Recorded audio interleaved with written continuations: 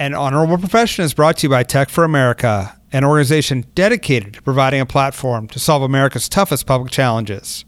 For more information, visit T4A.org. That's T4A.org.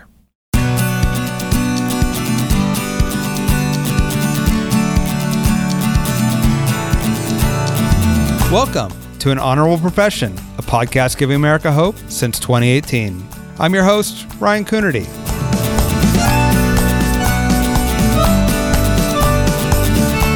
An Honorable Profession is a New Deal podcast. The New Deal is an organization that supports some of the most thoughtful and innovative voices in American politics. If you don't believe me, listen to some of our past episodes with guests like Pete Buttigieg, St. Louis Treasurer Tishara Jones, Congressman Ben McAdams, and more than a dozen amazing leaders at the state and local level. You can find us at newdealleaders.org or wherever podcasts are found.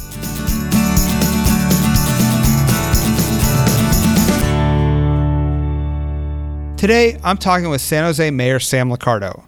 Sam is running a city of 1 million people in Silicon Valley. Today, we're going to talk about what he sees as these companies grow, disrupt, and change our lives and communities. He's a former prosecutor and a city council member, and most importantly, a forward-thinking and engaged leader. I think you'll enjoy this conversation as much as I did. Welcome to An Honorable Profession. It's a pleasure having you. We've known each other for a bunch of years, and I look forward to having this conversation, live and recorded that we've been having for many years about how you balance technology and democracy and community in this modern world. And congratulations on the great successes you're having in San Jose right now. Thanks, Ryan. It's really a pleasure to be on the show. So let's start with your path into public service. You're a local boy.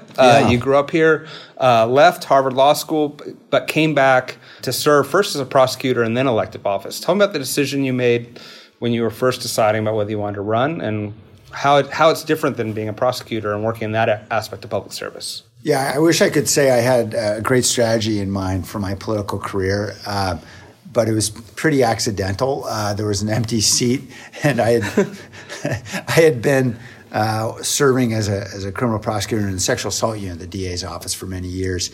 And you usually emotionally reach a certain statute of limitations in that role, just because it's very emotional work, particularly with child victims and so forth. So I was really looking to move on, do other things, probably in the DA's office, but some friends had told me, hey, there's an open city council seat downtown, and I'd always had a passion around housing and transit. I actually got a master's in public policy because I really care a lot about urban policy, and I had thought about ways to get involved. So I started going to some neighborhood meetings just to check it out, see what was going on. There were like 9 candidates in the race. I was certain I had absolutely no chance whatsoever, and more than one person told me that. And nonetheless, I got in because I thought it would be cool to take a break from work for a few months. That's one kind of break. Yeah, it is. And I just started knocking on doors. I had a lot of fun, and it all worked out somehow. And tell me about knocking on that first door or making that first fundraising call. Yeah. Like, how different is it than showing up and arguing in court and the other things that you had done, professionally previously? Yeah, you think that, a guy who'd had probably, 30 or 40 jury trials by that point would just feel naturally comfortable in front of people. But I was terrified knocking on doors and about twice as terrified raising money. And, of course, no politician likes raising money. It's just what you do, as you know. But what I learned after probably the third or fourth door of knocking was that this is actually a lot of fun. It's a great way to get to know a community, really understand what people care passionately about. And what I learned really was the best way to start a conversation is with a question, which is, what do you care about? What can we fix? What's going on in the neighborhood, and what's wrong with it, and what can we do? And usually people want to engage because people naturally, certainly in San Jose, and I know this is true in lots of other places, people naturally want their community to improve, and they'll engage with you when you start with a question. And speaking of questions, so we're sitting up here on the 18th floor looking out over Silicon Valley, and San Jose is obviously the major city in that. And this community has changed a lot from when you grew up here. Yeah. You've had major tech growth, which has created a huge amount of opportunity and also challenges. As cities around the country, and in fact around the world, start to try to adapt to the rise of technology and disruption, what's the lesson learned that you can share from ground zero here in Silicon Valley about how to interact with technology, how to embrace it, how to hold it accountable? Ryan, the lessons are still being learned, but certainly what we're seeing here in San Jose and a lot of other communities throughout the country where technology plays such a dominant role is as critically important as tech growth is to the future of our economy, and as good as it can be, we know it's also very polarizing economically. And there are just so many thousands of families that are being left out of the extraordinary prosperity that we have here. We see that in a myriad of ways, certainly with our fast-growing homeless population. And the great challenge, of course, is how we're going to enable more people to have the skills to be able to survive and thrive in a tech-enabled economy. And I don't think anyone's figured that out yet. This is not simple stuff. Can you talk about some of the things you're doing to try to create some equity in this new world? Yeah, we've launched a lot of different initiatives, and some are getting traction, and others are, we're still working on it. Most recently, we created a digital equity fund, essentially trying to conquer the digital divide. We have about 100,000 people here in San Jose, in the heart of Silicon Valley, who do not have any kind of broadband access in their homes. And so we engaged in pretty extensive negotiations with a lot of the big telecoms, where we were able to cut deals that enabled us to create a fund so that they could deploy small cells. And we have the largest small cell deployment in the country. Those are little devices that are going to be used increasingly for 5G and wireless. And with that revenue, then we're going to be using a significant amount of that for infrastructure and devices to help low-income communities, particularly our youth, because we know we've got too many kids who are, doing their homework in a parking lot of Burger King just to be able to get a Wi-Fi signal. We know that's a huge barrier for too many of our kids, and clearly that barrier is aligned along racial lines and economic lines. And I want to talk a little bit about that negotiation. I mean, you negotiated with the telecom companies around this. You've been a national leader in saying that while Amazon was out shopping for the best deal they could from different communities in terms of tax breaks around the country, that you weren't interested in offering tax breaks. And in fact, you're recruiting Google without any tax breaks and with a lot of conditions on how the community will benefit. Can you talk about both your philosophy around economic development and tax breaks, but then also sort of what you're doing with that specific deal to try to generate equity and, a positive benefit for the entire community? Yeah, this is a great challenge, I know, for lots of communities. How do you attract jobs at the same time that taxpayers reasonably expect that you're not going to give away the store in doing so? And, I work very hard to try to see how we can grow tech jobs here in San Jose, just like any community would want to. But what we've generally found is that the incentives, tax benefits, subsidies, fee breaks generally don't have much role in the location decisions of tech employers. They're looking for talent first and foremost. They're looking for access to infrastructure, particularly transit. They're looking for places where their competitors might be in particular. They're looking for a lot of things, and whatever we can offer them is pretty much a rounding error on their quarterly balance sheet. And so, we learned the lesson after the redevelopment agency went away back in 2011. Throughout the state of California, we had these things called redevelopment agencies that were sort of cash cows for programs like this, for economic development. And the state eliminated them all, and it was probably a blessing for us because we stopped believing that we had to write a check to get someone interested in employing people here, and we started being more resourceful. And you have Google now coming to downtown San Jose. Can you talk about, sort of what you're asking for from them in order to see the benefits across your community? Yeah, and the good news is, Google met with me a couple years ago in my office, and the senior team talked a little bit about their vision and what they want to do, and it all sounded fantastic. They're building out millions of square feet around our transit hub called Diridon Station, where we have several different transit lines converging in the core of our city. And this campus, which may be as many as 8 million square feet, which would be about 3 times the size of the Apple World headquarters. This is a really significant campus. And the one thing I said to them was, look, we can't give you any money. We don't have any money to give. We're broke like a lot of cities. And they say, we're not going to ask for any. We're not looking for it. Just treat us fairly. Treat us like you would treat others. We'll pay the fees as long as they're not exorbitant. And the good news is they've gone a step further. We just signed an MOU with them a few months ago that has them agreeing to pay for housing impact fee for the commercial development. We're going to impose that really throughout the whole downtown. They're going to be paying millions of dollars in community benefits as we expand the footprint, for example, by allowing them to build taller. In exchange for those entitlements, they'll be giving us some dollars. And they've committed to build housing integrated with their campus. And in particular, that 25% of that housing would be rent restricted and affordable. So those are all great benefits for our community. So I'm thrilled that they're willing to be so community-minded. I know not all employers are that way. And I don't pretend that all communities can get those kinds of deals. We had a very unique setup here. But what is clear is that whatever the assets are of the community, money does not make a tech company more interested. And I know there's been a lot of fallout since the Amazon mess in New York. But the reality is the billions of dollars that were being offered are just absolutely not going to pay in the long run. And taxpayers are really getting robbed. Yeah, absolutely. Absolutely. And it's money that can be spent in other places that can create a broader benefit. Absolutely.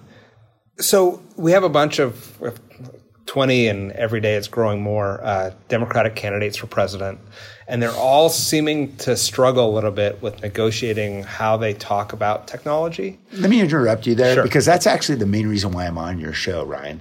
Because I heard you had Pete Buttigieg, and I listened to it. It was fantastic. But he did not announce his candidacy for presidency. So this is my opportunity now. You're 21?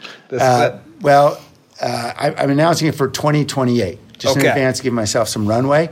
But you heard it here first on the Ryan Coonerty Show. Thank you. Yeah. It's an honorable profession exclusive. Yeah. So how do you, when all these candidates come knocking on Silicon Valley's door and they call you and they're like, Sam, how should I talk about tech to the rest of the country? What's should the Democratic Party's stance around technology be, do you think? I think there's been a lot of tech bashing nationally, and I don't think it's good for the country. I know it's not good for tech, but in the long run, it's going to set us back a long way.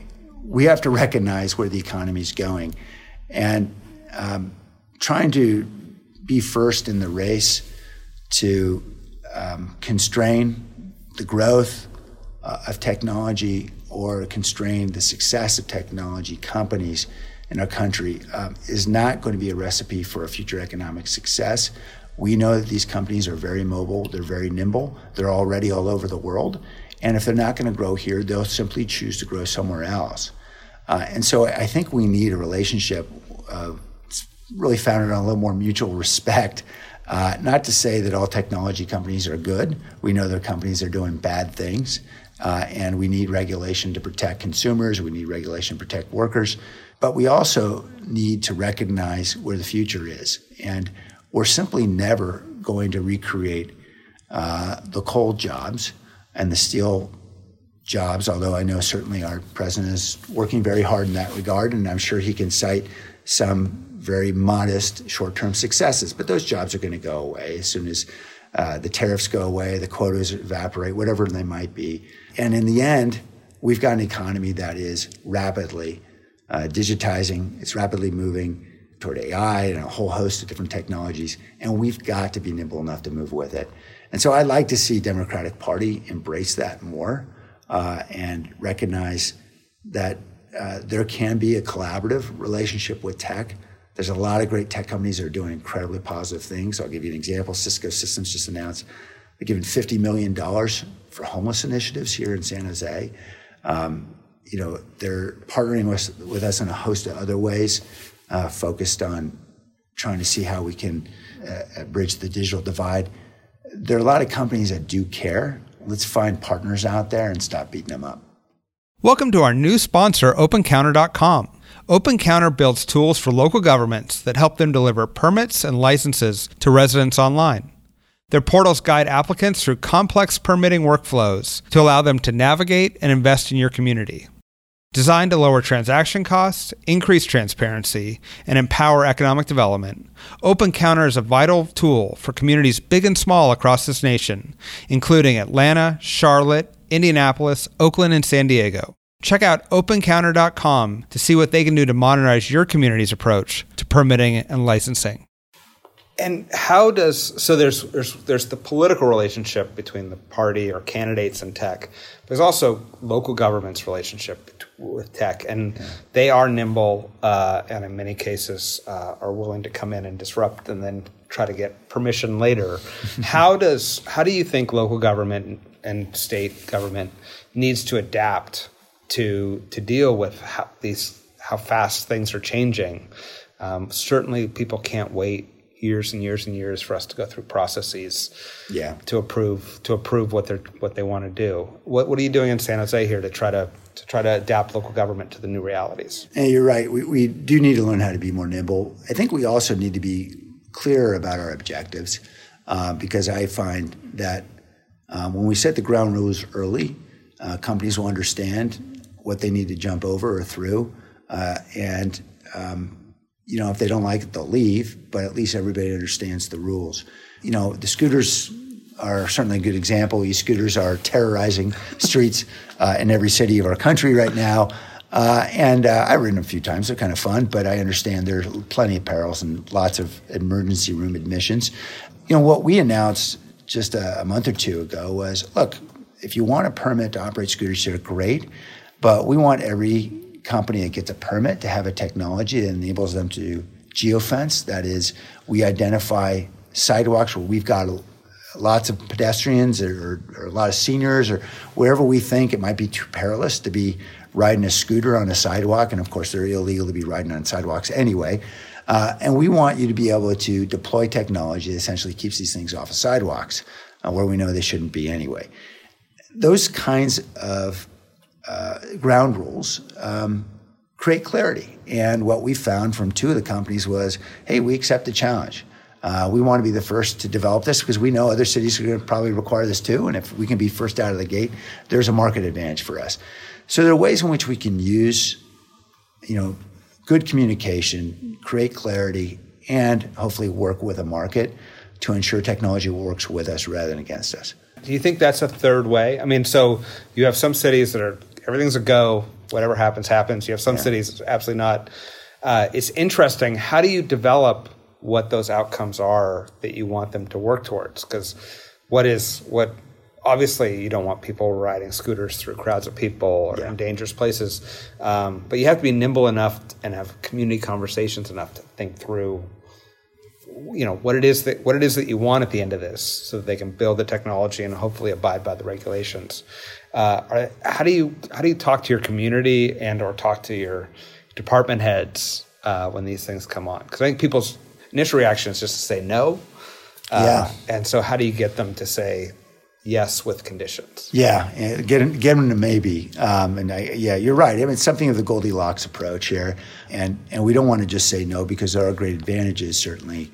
In the case of scooters or electric bikes, certainly mobility. And what we're seeing more and more is opportunities for folks who are not able to afford cars to actually be able to get to work and school. So, certainly it is hard to anticipate all the iterations and impacts of technology and what it's going to do in our cities. We spend a lot of time watching other cities and figuring out what's going on and learning. And we're all making mistakes along the way, and we have to learn from each other's mistakes. That has been helpful for us as we think about, for example, privacy, which I know is a huge challenge for cities to figure out. A lot of IoT infrastructure is being deployed out there. It's getting a lot of data. And some of that data is data I think all of us would prefer not to have in the public realm. Those are the kinds of things that are going to take years to work out, and we're just not going to get it right the first time. And so, we need to be patient, and we also need to be really focused on learning from each other, and that requires a lot of communication between the cities. And that's why I benefit so much from talking to smart folks in other cities like Ryan Coonerty, for example. Well, thank you. And actually you bring up a good point, which is so much of government is you spend forever, you make a rule, and then that rule sits for 50 years come hell or high water. But if you want to, in some ways, you have to just keep adapting to all these unintended consequences that you're seeing. Yes, and it's always the unintended consequence that makes the front page. It's never what you want to do that you succeeded in doing. That'll never make the front page. I think there's a great book about unintended consequences that actually are far greater than the intended consequences ever could be, but they had huge, profound impacts. So let's talk about an unintended consequence, which is housing. Yes. So as we've seen this amazing growth, housing has become a crisis. Yeah. And you're trying to adapt these old government systems to find new ways to get housing quickly. Can you talk about what you're seeing that's working and maybe what's not working, and what's the path out when you have houses that are hitting $1 million medians? Yeah. We haven't fixed this by any stretch. We've got a huge affordable housing crisis in San Jose, and more than 4,300 homeless individuals on any given night. So in a city of about 1.1 million, that's a lot of people, and we know there's a lot of work we have to do. We've been doing everything we can to find more resources to build affordable housing, certainly passing bond measures and so forth. But the reality is we can't possibly tax people fast enough to be able to pay for the affordable housing that's needed when it costs more than $600,000 a unit to build an apartment in the city. An awful lot of our time is focused on seeing how we could do more, build faster and cheaper, using prefab modular technologies, particularly when we're talking about rent-restricted housing. We've got a couple projects underway doing that. Some interesting concepts around co-living. We've got the nation's largest co-living project breaking ground in a couple of weeks. These are basically what you might call very high-amenity dorm rooms. Yep. So folks are living in relatively small spaces with shared kitchens and living spaces, and we think for millennials it could be actually a great solution.